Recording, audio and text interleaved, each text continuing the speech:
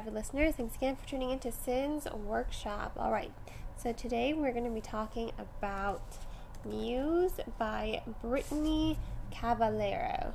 Cavallaro? Probably Cavallaro. I just want to make sure I get her pronunciation right. Anyway, so this is a alternate history type book. It takes place in the 1800s, right around 1893, so right around the turn of the century. And like I said, it's an alternate history. Instead of a democratic United States, we have the first American kingdom. Now, I really like this concept. It's really fascinating to me.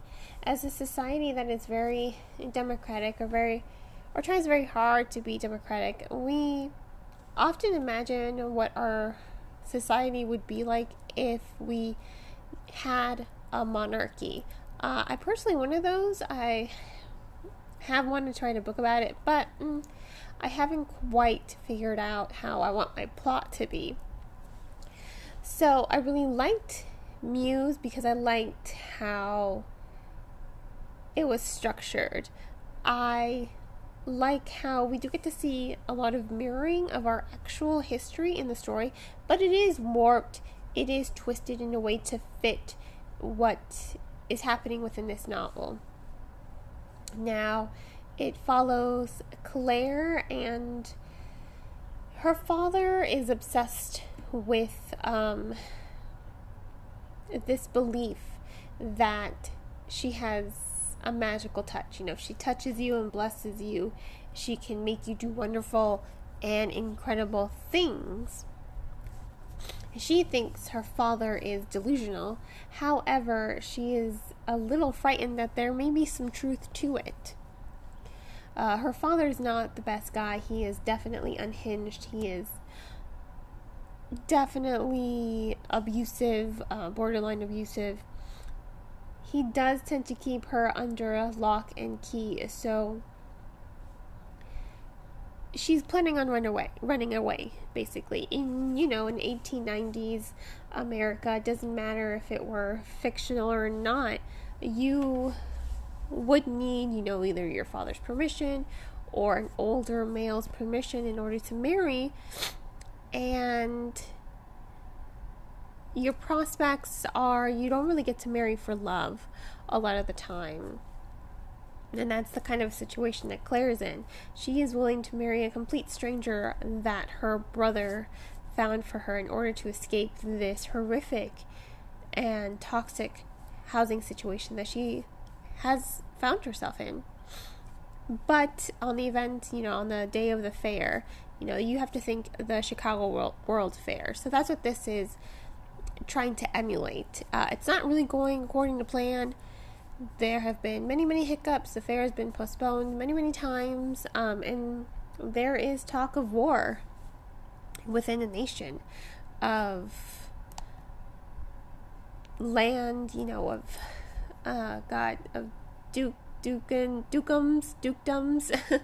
I'm trying to think of the right word, of pretty much America. They're just trying to invade each other, their different boundaries, because when you think of the kingdom, you have the king, and he has separated his land to be governed by specific people. Be like, okay, from this border to this border, and that's your land. You know what I mean? I'm not really explaining it right, and I do apologize.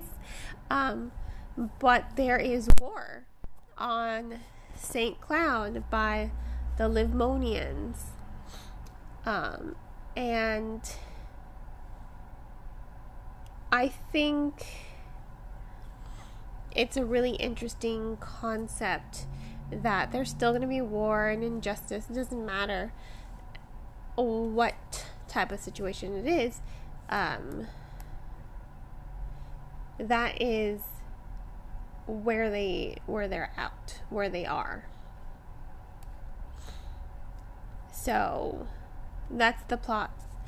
And her father was orchestrated to build a weapon, except it fails until she touches it. And so she's taken in by the governor of their land, Remy Duchamp. Now, there's a lot of bigotry in this novel.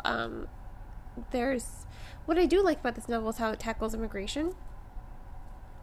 You have other people who, St. Cloud is not in the best of places, and that's not because of Remy Duchamp. That is because of the governor, who's been extorting people so that he can get rid of this kid. So this kid doesn't really know what's going on. He can't be more than 18, 19, 20, I believe. I think he's 19. And he's a good kid. He wants to do good for his people, but he is also a little oblivious in this situation. Until Claire kind of opens up his eyes, like, don't you realize what's going on in your own place? Like, he is oblivious, and that is on his fault. So I do like this dynamic between the two characters. It's kind of predictable that they're going to form a romance, but I do like how their romance develops. I like how they have a friendship, and he respects her as a person. He respects her as a woman. He doesn't find her limited by being a woman. I want to say that. He's very open-minded. He's very forward-thinking. And I think that that's really good for the story. Because everyone else around her, they're willing, like her friend Beatrix. Her friend Beatrix is with this group of women who want to see a woman on the throne. I'm not opposed to that. Except some of these women are very bigoted.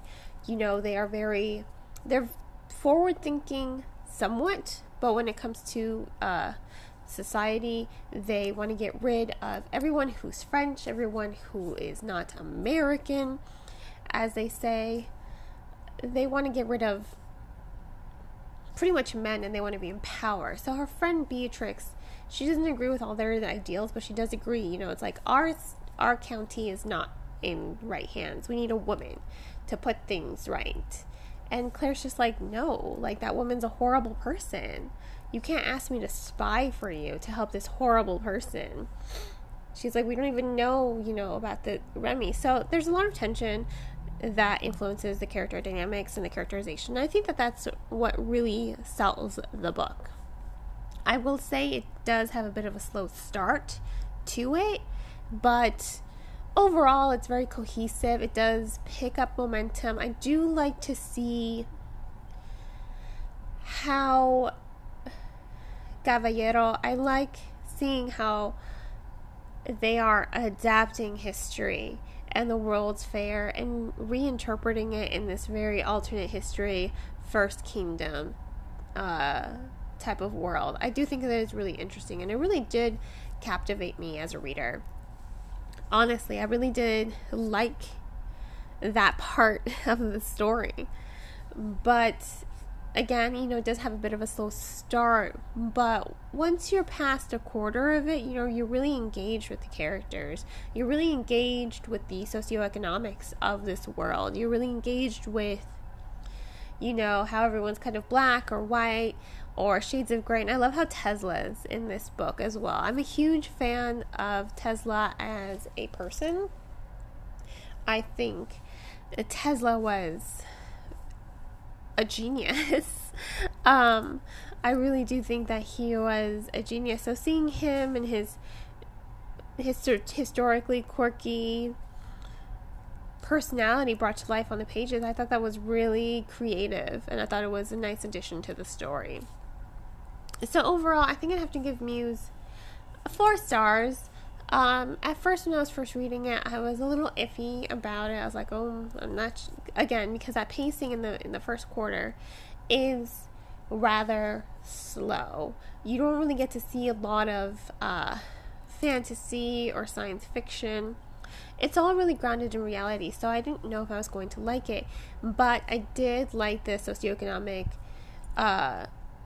undertones for the story. I did like the plot. I like the pacing as well, and the characterization. Once again, I do think the characterization is really well done, that it is thoughtful. There's lots of growth for the characters, and there's lots of tension to add some depth to it. So I'm going to go ahead and once again, give this book 4 stars. If you want to go ahead and purchase the book, please purchase from your local bookstore, your online book retailer.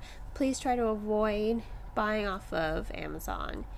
If money is tight, please check out the book from your local library. Libraries are a great resource for the community, and they're there for you to encourage reading, as well as many other resources.